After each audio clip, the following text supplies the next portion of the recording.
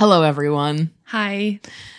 We are currently sitting on the ground of our hotel room in Scottsdale, Arizona, where we are at the She Podcast conference. Excuse me, She Podcast Live conference. And you are getting by the time you're hearing this, we will no longer be at the She Podcast conference. But the point is, you are about to hear a very special episode of Sleepover Cinema. In fact, you are about to hear our very first ever live recorded before an audience episode. Audrey was not nervous. I don't know why. I was. I really don't know why I wasn't. Audrey had no tears left to cry after all the things she's been through lately. Yeah, I'm hardened at this point. She's hardened from public appearances for sure. But we covered Hocus Pocus. It was really fun, and we hope you enjoy it. It's definitely going to be a little bit different than things normally are from us. Namely, that I'm terrified and that it's very echoey. But we think you'll enjoy it because you've gotten to know us. You want to hear us do hard things. And you're going to be able to tell the difference though, for sure. You're going to be able to tell. Yeah, I say multiple words that are not English words. I can't even remember what you did. I said plop at one point when I was trying to say plot. So that's a good litmus test. I did plop not hear is that. A word, but not the word I meant to use. Anyway, happy Halloween. This is a festive episode as well. And if you hear us do this episode and you're like, I want them to come and do a live episode where I live or something, no promises. However, would love to if you want to fund it. If you have a generous sponsor who wants to fund that, we would love to do it. But doing some sort of live event with listeners of the show would very fun. Obviously be great to do outside of this conference as well. So anyway, we'll stop talking. Enjoy the episode. Enjoy.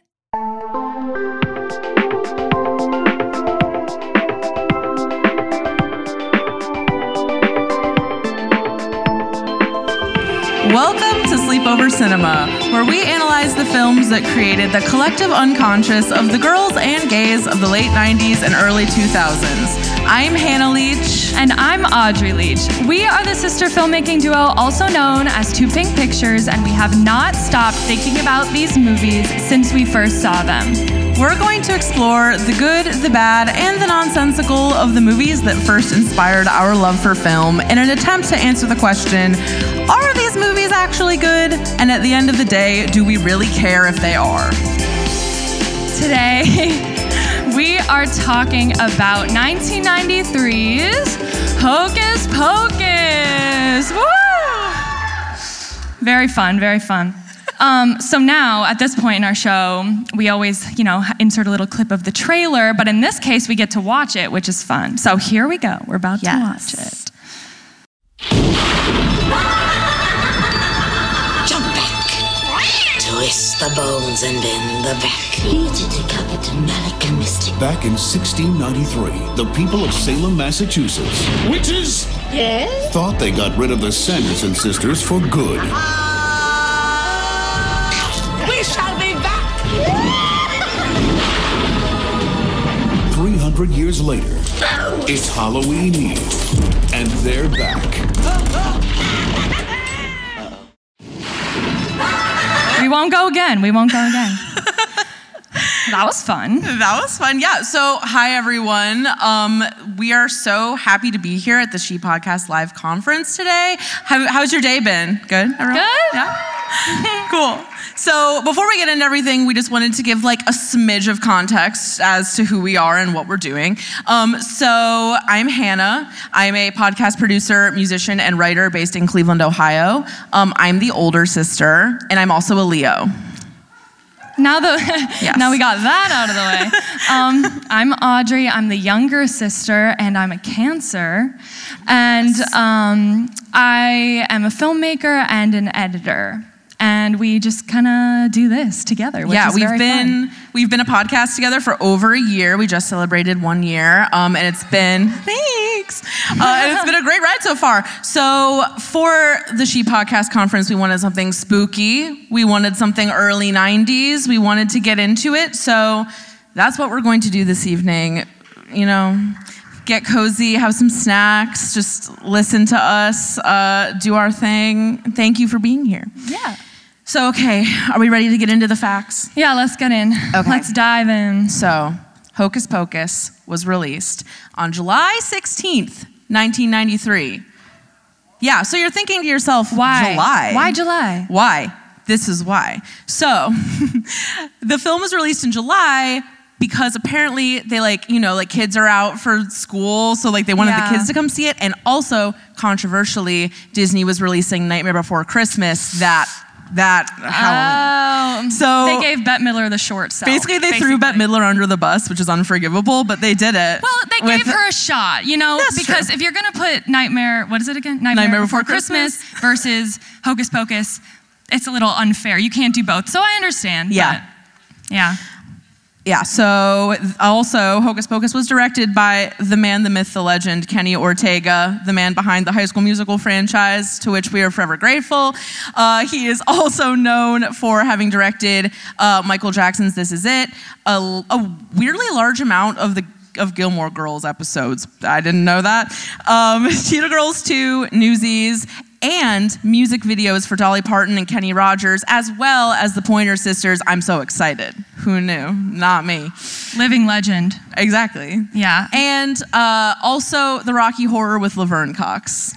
Nice. Yeah. Among many other things. What versatility. I know.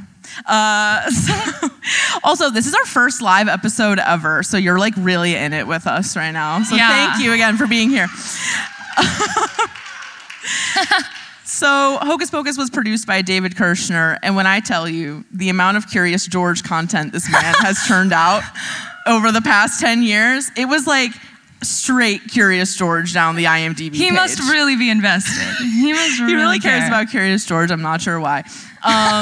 But at the time of Hocus Pocus, he was mostly producing things kind of in this genre. So Bride of Chucky, the Flintstones live action movie, which is a movie that haunts my unconscious. I haven't seen it in a zillion years, but I know it has John Goodman in it, I think. Yeah. It's a creepy live action remake in my mind. Yeah, they tried. Yeah. It was an era for that kind of thing, the live action adaptations. Scooby-Doo, Yeah. Everybody knows that Scooby-Doo live action movie. Yeah. The two. Right. And this guy also produced the Addams Family 90s series and Pirates of Dark Water, which I don't know what that is, but he did a lot of it, so I put it on here. Cool. And before that, he produced a ton of TV. And then the other producer we have is Stephen Haft, who produced Mad TV from 1995 to 2008, and also Dead Poets Society, Emma, Tigerland, and apparently this man is in the mix of Hocus Pocus 2, which is filming now, coincidentally. So we have that coming up in life, which is exciting. He's got the serious film side here, absolutely. Which kind of makes sense. Yeah. Hocus Pocus is respected like that. And then the story of Hocus Pocus was written by David Kirshner again, who we just talked about, and Mick Garris. And now Mick Garris is this guy who really considers himself to be an authority on horror movies. I don't know if anyone knows who this man is, but he worked on Masters of Horror, Fear Itself, She-Wolf of London, and the show Amazing Stories. And he also directed lots of kind of goofy horror adjacent projects and the Stephen King miniseries The Stand, and he just loves horror clearly, and this movie's not quite there. No, I wouldn't say it's on the Stephen King level. Yeah, I don't think so, but the interest was there. So and then the screenplay was written by Mick and Neil Cuthbert, who wrote Return of the Swamp Thing, and that's pretty much it. So he made some good contributions though, okay? Okay, Audrey. All right, so now I'm gonna read the plot synopsis in case you don't know, which I'm sure most of the people in this room do know, but here it is. 300 years have passed since the Sanderson sisters were executed for practicing dark witchcraft. Returning to life thanks to a combination of a spell spoken before their demise and the accidental actions of Max, the new kid in town, the sisters have but one night to secure their continuing existence. A bomb plot synopsis. If you ever happen to listen to our show, I always read the plot synopsis, and they're usually terrible. They're normally very, very bad. Even the ones that they use, officially. Yes. So that one Not bad. That one I thought was strong. Yeah. And we always read the taglines for the movies, and sometimes there's a bunch of options. They'll have like 6 promotional options. This one just has one. They were very sure of themselves here. Yes. And it's just a bunch of Hocus Pocus. Snappy. That's good. Also, it's a line in the movie, I think. Yes, it is. It's Max. I like that. It's all just a bunch of Hocus Pocus. Yeah, when he said that, I was like, hey. He said it. There it is. Yeah. Okay, so now we're getting into the cast here. So it goes without saying, we have Bette Midler as Winifred in this movie, you know, an iconic role, an iconic moment. But when she was doing this movie, she was already an Academy Award winner, but she's a grand dame of the stage and screen. She is best known for being in, obviously, Gypsy as Mama Rose, but as far as movies go, she's best known for being in First Wives Club, Hocus Pocus, Ruthless People, and Beaches. And, okay, does anyone know about the Bette TV show? Oh, yeah. Okay, so I didn't know about this, but apparently she had like a sitcom that was like based on her life or like loosely based around her actual personhood, but it only lasted a season, so sad for Bette. I guess the people did not need more Bette Midler, which I disagree. I know. Maybe it just wasn't the right time. Yeah. I think she could do it now, though. That would be This could be now. Not that we need more reboots. We don't. But Bette? Now? Maybe. Good. And she also was in Coastal Elites, which was the weird like quarantine show. Did anyone watch that show? It was like a bunch of really big name actors delivering monologues, like basically to their webcams. Right. But it was like very timely. It's like so timely that it's the sort of thing you look back on it, and like even what? 3 months later, and you're like, I can't do it. Like it's so painful. Yeah. It was a show like that. But, you know, she did a good job from what I've seen of it. Next up, we have Sarah Jessica Parker playing Sarah. Obviously. Wow. Sarah. I know. I thought about that, but I think it was actually a coincidence. But obviously we know her from Sex and the City. She's also known for being in The Family Stone, Divorce, First Wives Club, and I didn't know that she was Rusty in Footloose, but she was. So good for her. Child actress who's made it this far. And then we have Kathy Najimy as Mary, and she's best known as having been in Sister Act 1 and 2. She was also Peggy Hill for all of King of the Hill, which I thought was cool.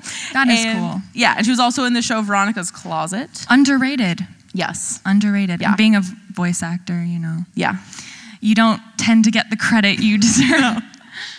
No. And then we have Omri Katz as Max, who seems to have basically stopped acting after exiting childhood, which good probably for him.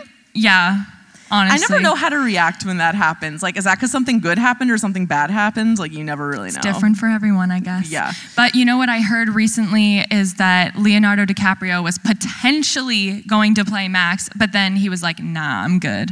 Yeah, well, apparently he turned it down because of What's Eating Gilbert Grape was happening at the same time. He had already shot it at the time, but he had the hype. Oh. He had the hype. Okay. And then I think it was just probably not like tonally right in his career. Right. I could see that. Well, it's also funny because when I watched Hocus Pocus last week, in the very first scene, when it's Thackeray pre-turning into a cat, I thought it was Leonardo DiCaprio for the first 5 seconds. Mm-hmm. So interesting. They were looking for someone like that. That look was in the mix at the time, clearly. It's a lot just about the hair, though. Like if you look at top right, yeah, that was the hair. That was the look. Mm-hmm.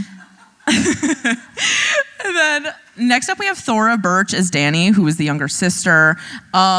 She played Kevin Spacey's daughter in American Beauty. Hate to see it. However, it's true. She was also Love Enid. her, though. Yeah, she's good. She was Enid in Ghost World. She was Sally in Patriot Games. She was recently in The Walking Dead.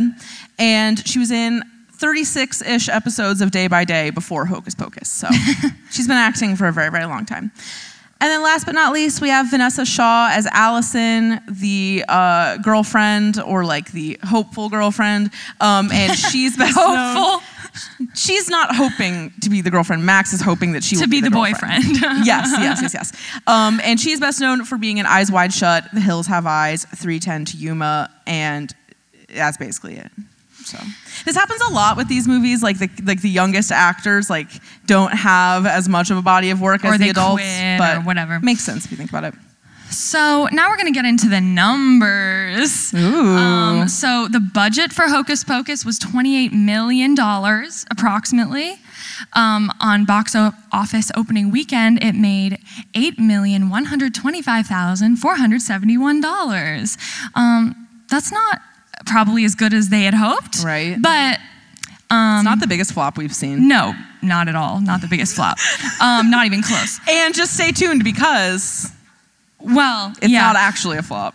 Right, but it's actually not that good either. The overall worldwide gross is $39,514,713. So 28 million budget, 39 million worldwide gross. That's not great for Disney. I guess not. It's like kind of not. But like the cult following clearly is doing something because they wouldn't be making a sequel if it wasn't for that. Yeah, I think it's definitely like a grower. Yes. For sure. Yes. Yeah. And now we're going to talk about how it was received critically. There's a 38% critic score on Rotten Tomatoes. Ew. Boo. I had not seen that. Oh, God. Okay. So the critical consensus, literally, was harmlessly hokey, yet never much more than mediocre.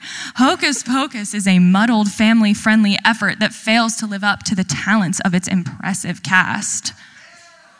Sad. Okay. Truly sad. Wow. Roger Ebert, the infamous film critic, gave it 1 star. 1. Boo. And that sucks because actually I had like a bad taste in my mouth about Roger Ebert. And then when we started this show, I started reading more of his reviews just to see what he was saying at the time. And a lot of them I do agree with. Yeah. So this one didn't make it. Okay. No. But do you want me to read these excerpts? Okay. So this is an excerpt from Roger Ebert's review. Just prepare yourself. Just go with it. Okay. Hocus Pocus is a film desperately in need of self-discipline. It's one of those... It's one of those projects where you imagine everyone laughing and applauding each other after every scene because they're so convinced they're so wild and crazy, you guys.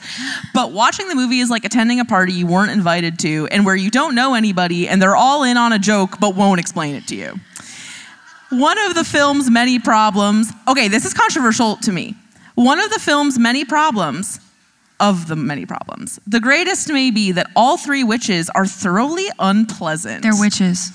They don't have personalities.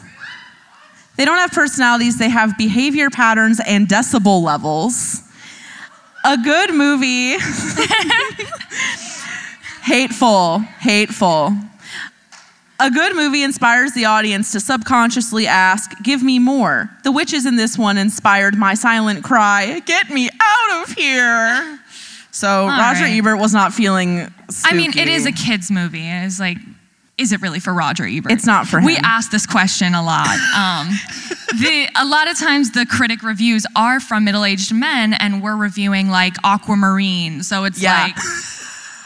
Maybe don't watch it. It's like not for you. You know.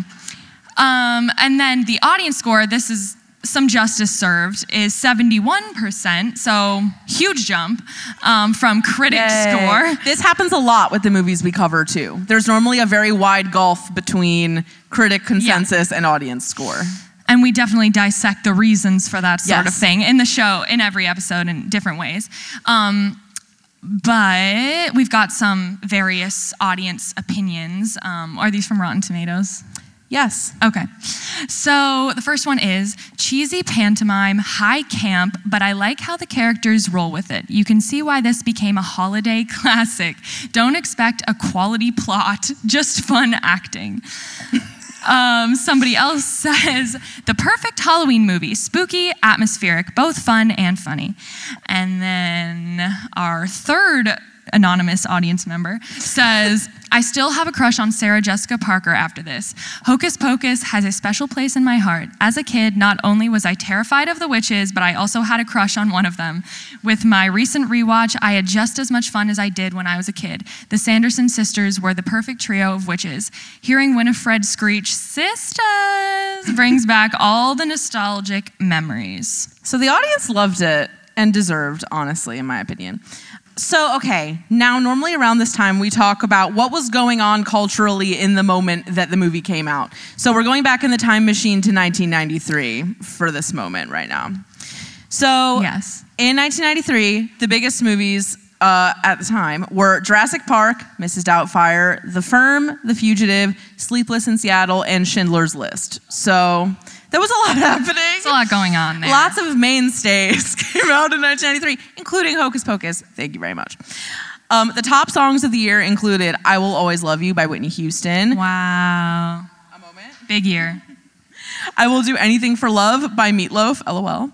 I Can't Help Falling in Love by UB40 and Creep by Radiohead. Clinton was sworn in this year. The first Got Milk ad aired in 1993. Haunting all of us in public school cafeterias for decades. Yes. Yes. Also, the Michael Jackson Super Bowl performance was this year, and grunge rock was like really, really having its moment in this year. So like In Utero came out this year. A bunch of really big grunge rock albums came out in 93. And the fashion at the time is kind of where it's ending up now. Oh, yeah. So the 30-year cycle is upon us, and it's very similar to how it is now. What? Oh, yeah, chokers. Yes, absolutely. So now we normally talk about childhood recollections of this movie or like preconceived notions we had going into our rewatch. What do you have on this? Well, this is kind of scary for you. Yes. Because normally, obviously, we don't have an audience when we record this. So sometimes one of us is like admitting to have never seen an incredibly loved film. And this is... I didn't see this until last week ever in my life. I don't know how... But it's true. So all of my takes are incredibly fresh. So that'll be an interesting ride for everyone here. Yeah. And then it's funny, a lot of times I can't remember when I saw something for the first time, but I probably saw it on Disney Channel, or like at a friend's house or something, because I could remember, when I rewatched it, I remembered like certain scenes. So I know I had seen it before, and then I rewatch it kind of every year in more recent history, because my roommate loves it. So we always watch it like in October. But yeah, so it's like one of those movies where we don't have a ton of childhood things to go off of. But I remember seeing images of the Sanderson sisters and being like, what is that? Yeah. Like, I want to see that, you know? Yeah. I guess I have a couple preconceived notions. One of them is that Audrey and I have a hobby that neither of us knew the other one had, which is that we're both really into like Disney theme park history videos. What a thing to admit. I know. Damn. I'm literally doing it like in all these people. But great. It's true. And we somehow connected the dots like maybe a year ago. And I feel like for whatever reason, the Hocus Pocus sisters are like really featured in Disney Halloween things like in the park. So that's one thing. That makes sense. And I also know that drag queens tend to love Hocus Pocus. Yes. Yeah. Yeah, I mean, it's Bette Midler. Right. Of course. Exactly. So that's kind of what I had going into it. But in terms of our love for Halloween things in general, we're both kind of scaredy cats. Yeah. I'm really trying to grow, though. I really am. Like, one time, senior year of high school, like, I tried to go to a haunted house because I was forced to go, because I had access to a minivan that I could drive. And so everybody actually showed up. Hannah was already in college. Yeah. But, so she wasn't there for my traumatizing experience. Trust, I wish I was there for what she's about to say. But they all showed up at my house and were like, we're going. They like made me drive. Yeah. And so we are from Ohio. So the haunted houses in Ohio are in the middle of nowhere in a cornfield. Like, it's bad. If you are a scaredy cat, you might die. Like, it's bad. So I showed up knowing I was going to hate it, knowing I wouldn't even last. So we get in the line, and I had never been to a haunted house, so I didn't know what to expect. And it was one of those ones where the people dressed up will just run at you out of nowhere. Like, we were in line to get tickets. A man with a chainsaw like ran up on me, and I immediately lost my shit. Like, it was like over. I was crying. I was like, I'm going back to the minivan. Like, it's over. Yep. So that, yeah. And then didn't you watch Titanic in the minivan with a random guy? I can't even explain that one. This other kid from my high school was also scared, and for some reason he decided he was gonna try to have us watch Titanic in the minivan. Extremely irrelevant story, but you know. Yeah, my only haunted house experience is that when I was a freshman at NYU, like, the only things I would really ever go super hard for were, again, with drag queens, like drag race related events. And there was a drag race haunted house in Manhattan. That's good. That's potent. And I went to it, and it's the only haunted house I've ever been in. But it was really scary. But also it was like, okay, like Courtney Act is standing right there. Like, what are you gonna do? Yeah. You know, it was like scary from like the starstruck perspective and they're covered in blood and they're going to stab me perspective. Yeah. So that's kind of, I know. Interesting crossover there. I know. It was kind of smart though. Yeah. Yeah. But also, we've always loved dressing up, obviously. What? We've always loved dressing up. Like, that part of it, never an issue. Yeah, that has stayed true. Also, the previous Halloween, I went to a different drag race event where I saw Shangela break her leg on stage. So, there's been a lot of drag race related Halloween things in my mind. Yes. Yeah. How it should be. Anything else we have about our preconceived notions before we just honestly, I think we should just keep on trucking. Okay, so we theoretically would take our little break right now, but we're doing this in real life. So we're not taking our little break right now. But we are literally, I mean, I have a slide for it. Yes, so we gotta switch the slide, obviously. So do you wanna? Okay. You wanna say we'll be right back? Yeah, okay, we'll do this for the edit. We'll be right back. There we go.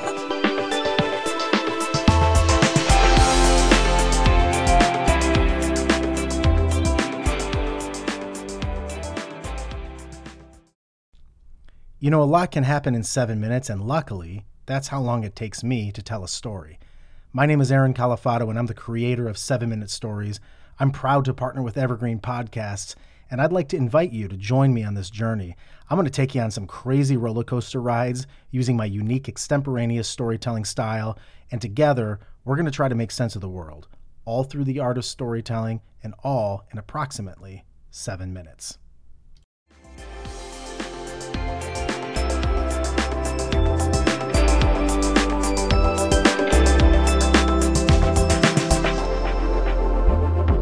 And now we're back. And we are getting into our evaluation categories for Hocus Pocus. So this is how we normally do this. We go through and we say, what was good?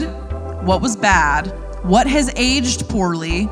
And is it still worth watching today? So, right. Let's get into it. Yeah. So let's start with the good stuff. Let's start with the good stuff. So, growing up, I was a dancer and we did theater and like just tons of musicals in our, like currently we're actually doing all movie musicals. Yes. On the show. And so because of that, I've really been thinking about when you can tell that a director understands movement and rhythm versus having absolutely no clue. Yeah. And like recently we did 2004, I don't know, Phantom of the Opera. Oh, 2004 right? Phantom of the Opera. Yeah. And like that is an example of a film where like the director has no clue how to edit with music, like at all. But this is not the case because the director, Kenny Ortega, is a choreographer. Right. So that bleeds into everything, the editing, the blocking, you know, like the camera movement. Mm-hmm. And so I was really appreciating that after having this like drought of directors who don't understand. Yes. Like, why hire them for a music? Like, this isn't a musical, but there's a lot of music in it. Mm-hmm. And it requires like a similar suspension of disbelief, I feel. Yeah. So it's similar. Yeah. Of course, I absolutely must address the Sarah Jessica Parker wig directly after they are de-aged. Okay. For some reason, after that, it gets less curly. I don't know why. Mm-hmm. But right after they are de-aged, it's perfect. It's so good. I love when Thora Birch's character says, the weirdos are out. Yeah. I don't know why. I just really enjoy that line. And also, can we just talk about her lipstick situation? Yes. It's a moment. Like, she's kind of giving it to us. She kind of is. Like, she's just, her like super bright blue eyes. It's very striking. Yes. So I enjoyed that, and that the fact that they gave it to her, like, as a little kid, you know? Yeah. I found that in general, there's great casting and chemistry here, especially with the witches. And like, I was watching a behind the scenes thing. I forget the name of the actress, the one that's less famous than the other two. Kathy Najimy? Kathy. Right? Yeah. Okay. Yeah, she was talking about how she was such a huge Bette Midler fan that like she literally used to write letters to Bette Midler, put them on her doorstep about, like when she was a kid, about how much she loved her and she wanted to be an actress, she wanted to be on Broadway, blah, blah, blah. And she said that she really channeled her fear of acting next to Bette Midler as like a motivator to like match her level, kind of. But she said she was like actually terrified. I mean, that would be scary. Yeah. Yeah. So that's cool. And then the guy who plays the devil, like he has like a short. Gary Marshall. Yeah. Okay. Sorry, I spoiled it. I'm sorry. She just stole my point. Anyway. Sorry. Yeah, it's Gary Marshall, and Gary Marshall is the director of Princess Diaries, and I think he passed. Yeah. Right? Yeah. Legend. He had a really illustrious career, even in like the content that we like to cover. So when I saw his face, I was like, oh, there he is. Grandpa, he's here. Yeah. And then I was also loving the fact that the I Put a Spell on You number is just like a pseudo drag performance. Yes. I know we keep talking about drag, but like it actually is very relevant here, I feel.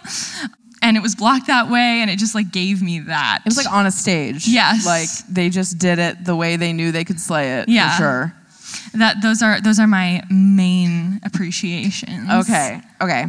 So my main appreciations are, I love that the actual premise of this movie is that it's basically an I don't believe in Santa type thing. Yeah, but for Halloween. Like, all this Halloween stuff is so wrong. Like, I just love that you know that the point of the movie, like in so many ways, is like to just like dunk on this 14-year-old and to like prove to him that Halloween is like real, which isn't even a genre. Like this is not, Yeah. It's not very common, like as a storyline for Halloween. But one thing that we really love is like when stuff I like it when movies are simple. I like it when they make it obvious what's the journey we're going on. And that's another one of the notes I had, which is I love how they're like, it's all got to happen on Halloween night because we're not going to survive if we can't get the book back by the end of Halloween. It's just laid out before you so simply. You know when everything will be tied up. I like to be held in such a way. And I felt very held by this movie in that way. Yeah, I feel like because like you study screenwriting or playwriting or whatever, and you know, when you can tell where it's going to go and it's very clear, there's something satisfying about that. It's like the concept of like the audience needs to know when they can go home. Yeah. Like that's this movie lets us know when we can go home. So love that about it. Good screenplay. I also love that there's so much in this movie. Like we love fish out of water type movies. So like Aquamarine, obviously. We talk about Aquamarine a lot. We talk about it way too much, actually. Elf, like Big, those sort of movies. And there's so much of this movie that's just like, what's a bus? Ooh, like people like not knowing like basic things, but then making it so campy that it's like pantomime borderline. Yeah. I really loved that about it. I was pretty impressed by the cat CGI. Even though it's really scary, I was like, this is better than I thought. It's not too bad. 93. And the only thing I noticed about it is just that kind of like the lighting of it is wrong Yes. in most shots. Yeah. Like the cat is too light for the shot. Like it's there's that, but still, I'm not going to critique it too hard. Yeah. And fun fact about that cat, a lot of it was CGI, but I guess that they ultimately used the animatronic in Sabrina with Melissa Joan Hart. So it got repurposed in a very efficient way, which I thought was kind of funny. Yeah. Like, who hooked them up? Like, that's what I want to know. Probably the creator of the cat animatronic. He's like going around Hollywood, like peddling his wares. Like, he wants this cat. Please take this off my hands. I don't want it. Okay, and then what else do I have? I mean, honestly, for good things, I think the thing that got me the most too was the really good jump scare. The part where the little girl, Danny, gets like kidnapped by the witches and Sarah like jumps out of the bed. I was like, okay, the people making this movie know how to make it scary. They're just not making it scary because that jump scare really got me. Yeah. I have to say. Oh, it got you. Oh, it got me. Oh, wow. Oh, it got me. It fully got me. So there's many, and obviously it's a great movie. Yeah. So now we have to go into the nitpicking part. So let's talk about the things that were not so good. You know, I actually didn't have much here because like when we're covering a movie that has like political or real life implications, it's like a little bit easier to understand how it's aged or things that are questionable about it. But this one is so fantastical that it's like a little bit harder to... Yeah, we're like entering reach zone. Yeah, like currently. This is like reach zone. Don't worry, guys. But the like Disneyfication of witches is interesting. Yeah. Because it is based on the Salem witch trials. Like the Sanderson sisters, not real, but the event is real. And so the fact that Disney felt like, I was just surprised thinking about it that they felt they could make. I mean, there is a full execution scene. Yeah. You just see the feet. You just don't see, but still, It's like not lighthearted at all. No. And I know there's like a lot of people in this country who wouldn't be down to let their kids, like, I remember when we were kids, a lot of, or maybe not a lot, but some of our friends' parents wouldn't let them watch like Harry Potter or like SpongeBob, or like, that doesn't have to do with witchcraft, but you know, just various things for that reason. Like they didn't want them to see witchcraft. So the fact that Disney released this huge movie about actual witches was interesting to me. I agree. But it seems that people all around like loved it. But I was wondering if anybody like objected to it ideologically. I mean, even I went all the way to common sense reviews for this one because I was curious, and really I didn't see anything too scalding. I thought there would be more, but there really wasn't. Yeah, because we've seen way worse for less. Yes. Less than actual witchcraft. Yeah. Yes, it is true. That's interesting. It's true.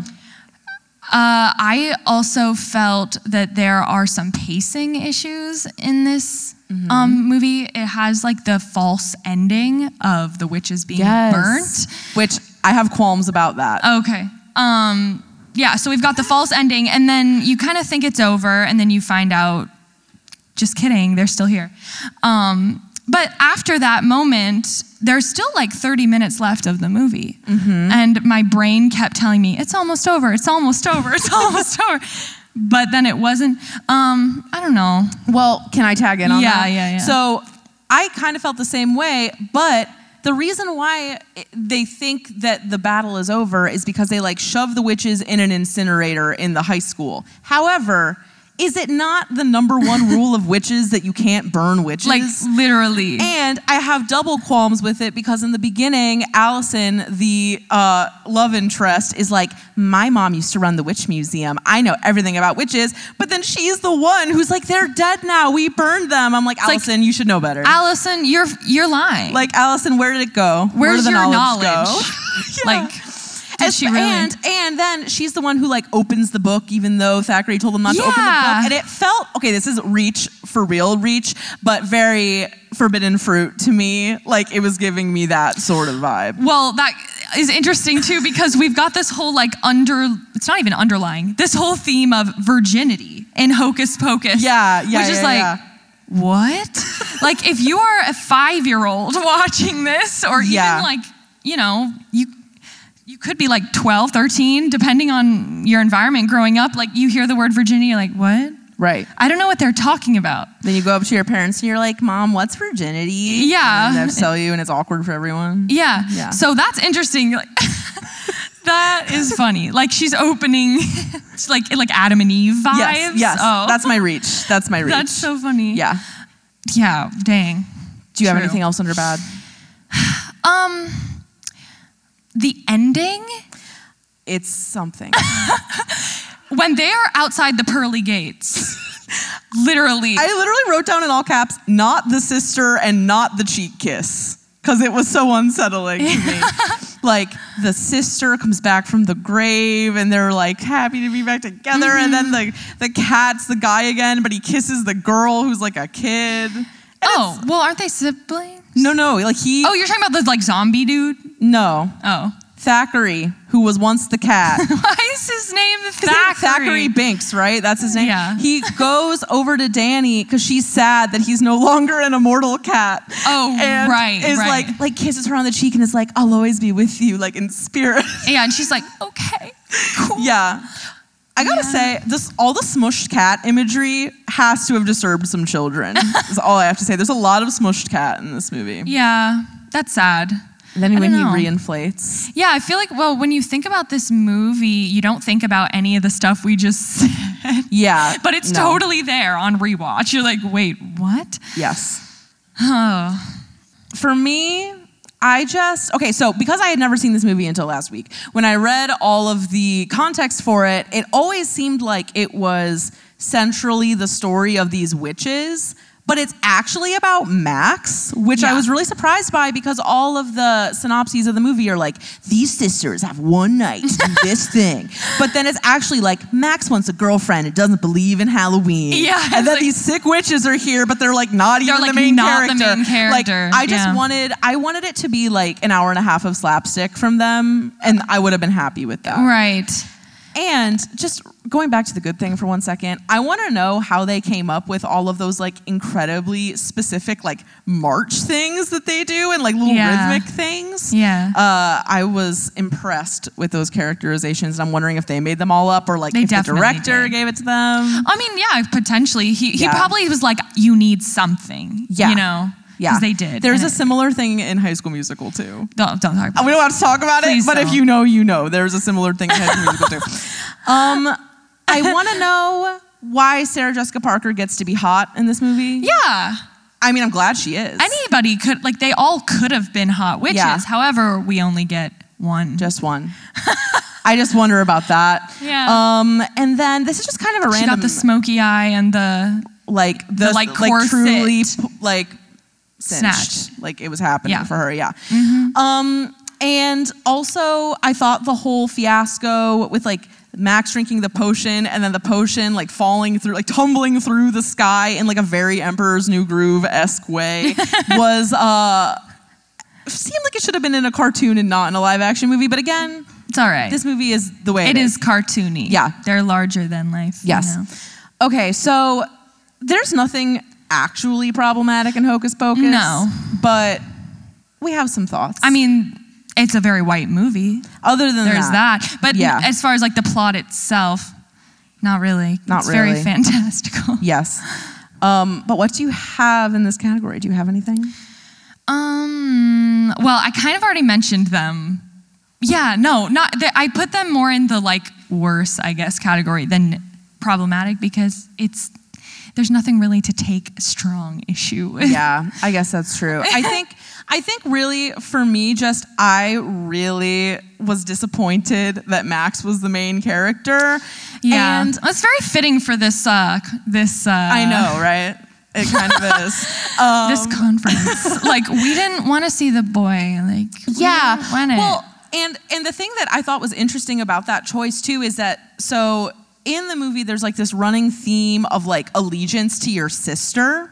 And the main thing is that it's like in the beginning, Max like thinks his sister is just like annoying and stupid and like doesn't want to help her like have a good Halloween or whatever. Yeah, like, is it hard for you, Max? Is it hard for you to go trick-or-treating? He has to play drums alone in his room on Halloween instead of take his sister trick-or-treating. It's a very high priority. It's also funny how they give it the West Coast, East Coast dichotomy. Like why? Why is that even there? He's like a groovy dude from the West Coast. Yeah. Like he can't get with Halloween. People celebrate Halloween on the West Coast. Like, what's the problem? Yeah. He's like wearing the tie-dye shirt. I know the tie-dye, the tie-dye is it for him. We didn't even touch on the bullies. I'm going to touch on the bullies. I'm going to touch on the bullies. Let me talk about them first. Well, really my main thing is I was shocked when he left them to die. Yeah, that's kind of dark. When he left them in the cages. And one thing we talk about kind of a lot on Sleepover is when villains get aggressively disposed of, to the point where it's more than it's even called for. And the example we talk about the most is just so stupid, but The Little Mermaid 2. Has anybody seen that? Little Mermaid 2, Journey to the Sea. Return to the Sea. Return to the Sea. Yeah, They freeze her in a block of ice and let her sink to the bottom of the ocean. It's dark. Good God, that's just we were like, can she not be rehabilitated? She can't be rehabilitated. There's no room for restorative justice. It's like Ursula's sister. That's very off topic, but. And so I kind of felt the same way about the bullies, but I feel like it was a situation where if we had watched to the end of the credits, there probably would have been a tiny scene of them breaking out of the house, oh, that was a close one. But I don't know. There if that exists. But what do you have to say about them? I just felt they were unnecessary to the entire movie.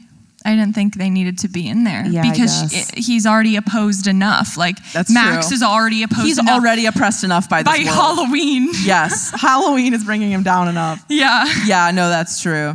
But with the sisterhood thing, this is kind of what if I'm nitpicking, and obviously I'm nitpicking. The thing that bothered me was that it becomes about him wanting to rescue his sister from being abducted eventually, but then there's the whole thing about how the cat is forever in sadness and depression because he couldn't save his sister from the witches. Yeah. And so there's this whole sisterhood allegiance thing going on, and I'm you have these 3 interesting sisters right here. Let's talk about those sisters. That could have been your sister's story. Yeah. I don't get why it wasn't that. But at the same time, it's obviously they wanted to make money off this somehow. Yeah, and having the main character be Max will bring a more varied audience. Had it been the Bette Midler show. Yes. I don't know. Yes, it's true. And I also really hated... There were so many moments where the witches would be about to do something really powerful and really mess with them, and he's no, you won't. I know how to beat you. And just says something stupid and then it actually works. Yeah. That was so frustrating to me every time. I was I want these witches to be smarter and more powerful than him, but they aren't, which is so annoying. I think this has the issue of I'm rooting for the wrong people. Yeah. I kind of want the witches to win. Yeah, well, that's probably why it's a cult classic though, is that it's so obvious, the interpretation of it that's not what the creators want you to do is so obvious. Yeah. That I feel that's got to be. And I'm wondering, Hocus Pocus 2, are we going to do this plot 2.0? I believe that is what it is. Oh no. But it's I wanted them to right their wrongs a little bit. I know. I think it's girls this time though, instead of Max and his sister. I'm sure it is. Yeah. I'm positive it will be. Yeah. So I guess I just am interested to see if this, in a world where this movie would have been written by a woman or directed by a woman, I would be interested to see how the story would have been a little bit different. Do you know if it is this time? The second one? I do not know for sure. I would put money on it. Well, Kenny Ortega is directing, and one of these dudes from the beginning that I was talking about is producing. Oh, okay. So some of the people are coming back. Yeah. We'll see. I'll allow it for Kenny Ortega. He's provided enough. He's fed us enough over the years, I believe. So, final thoughts.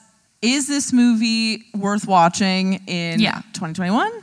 Absolutely. Yes. Of course. Of course. Sometimes we honestly say no. Last week, or actually yesterday. What day is it? Friday? Yesterday. Yesterday, we released an episode on 2005's Rent. And in our opinion, that is one that you don't really need to rewatch. Yeah.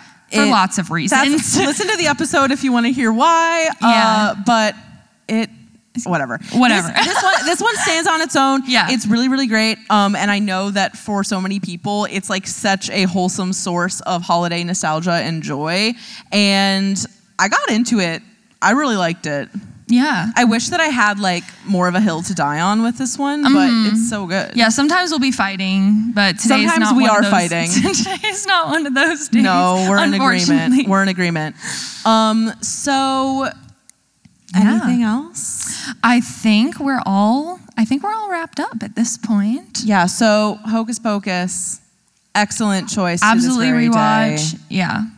Spooky season. You got to do it. Go home, watch it again. It's on Disney Plus. You don't even have to find like a weird link. Like it's so accessible. Yeah, sometimes that does happen. Yeah. The way we watched Sweeney Todd over the past 2 days has been suspect at most. Suspect. We made it work. So, thank you all for hanging out with us. This has been so fun. It's our first live episode. We did it. So thank you all for being here. And we hope you have a great rest of the conference. If you see us around, please come talk to us. And yeah, this has been fun. Yeah, thanks, guys. Thanks so much. You can find more from us at evergreenpodcast.com/sleepover-cinema and keep up with our latest creative projects at twopinkpictures.com. If you want to watch our show as well as listen, we're on YouTube too. Search Sleepover Cinema or go to the linktree in our Instagram bio. We're on Instagram and Twitter at twopinkpictures and would love to hear from you there. We're also on TikTok at Sleepover Cinema, and that's really where the party is at. And if you like the show, if it brings back evocative memories of childhood or tweendom or babysitting, share the episode with a few friends. Leave us an iTunes review telling us what movie you'd like to see us cover next, and leave us a review if you like the show, and if you don't. Sleepover Cinema is a production of Evergreen Podcasts, produced, edited, and engineered by us, Hannah and Audrey Leach. Sleepover Cinema is mixed by Sean Rule Hoffman with theme music by Josh Perlman Hall. Special thanks to executive producers Michael D'Aloia and David Moss. We'll chat again soon. Bye. Hi, I'm Christina Yerling-Biro, host of the podcast Pop Culture Confidential. Join me as I go way behind the scenes with some of the most influential people in entertainment and media. Hear actors such as Succession's Brian Cox talk about his favorite characters to play. There always has to be a mystery. The audience have to be in a situation where they want to know what's going on. Meet studio execs like Pixar chief Pete Docter and learn his secret on how he makes us cry. Emotion is our first language. And so many others who are defining popular culture, from Obama speechwriter David Litt to Top Chef host Padma Lakshmi. We don't often think about food politically, or we don't want to, but it really is. Join me. Search for Pop Culture Confidential wherever you get your podcasts. This podcast was produced with the support of the Ohio Motion Picture Tax Credit and in partnership with the Ohio Development Services Agency.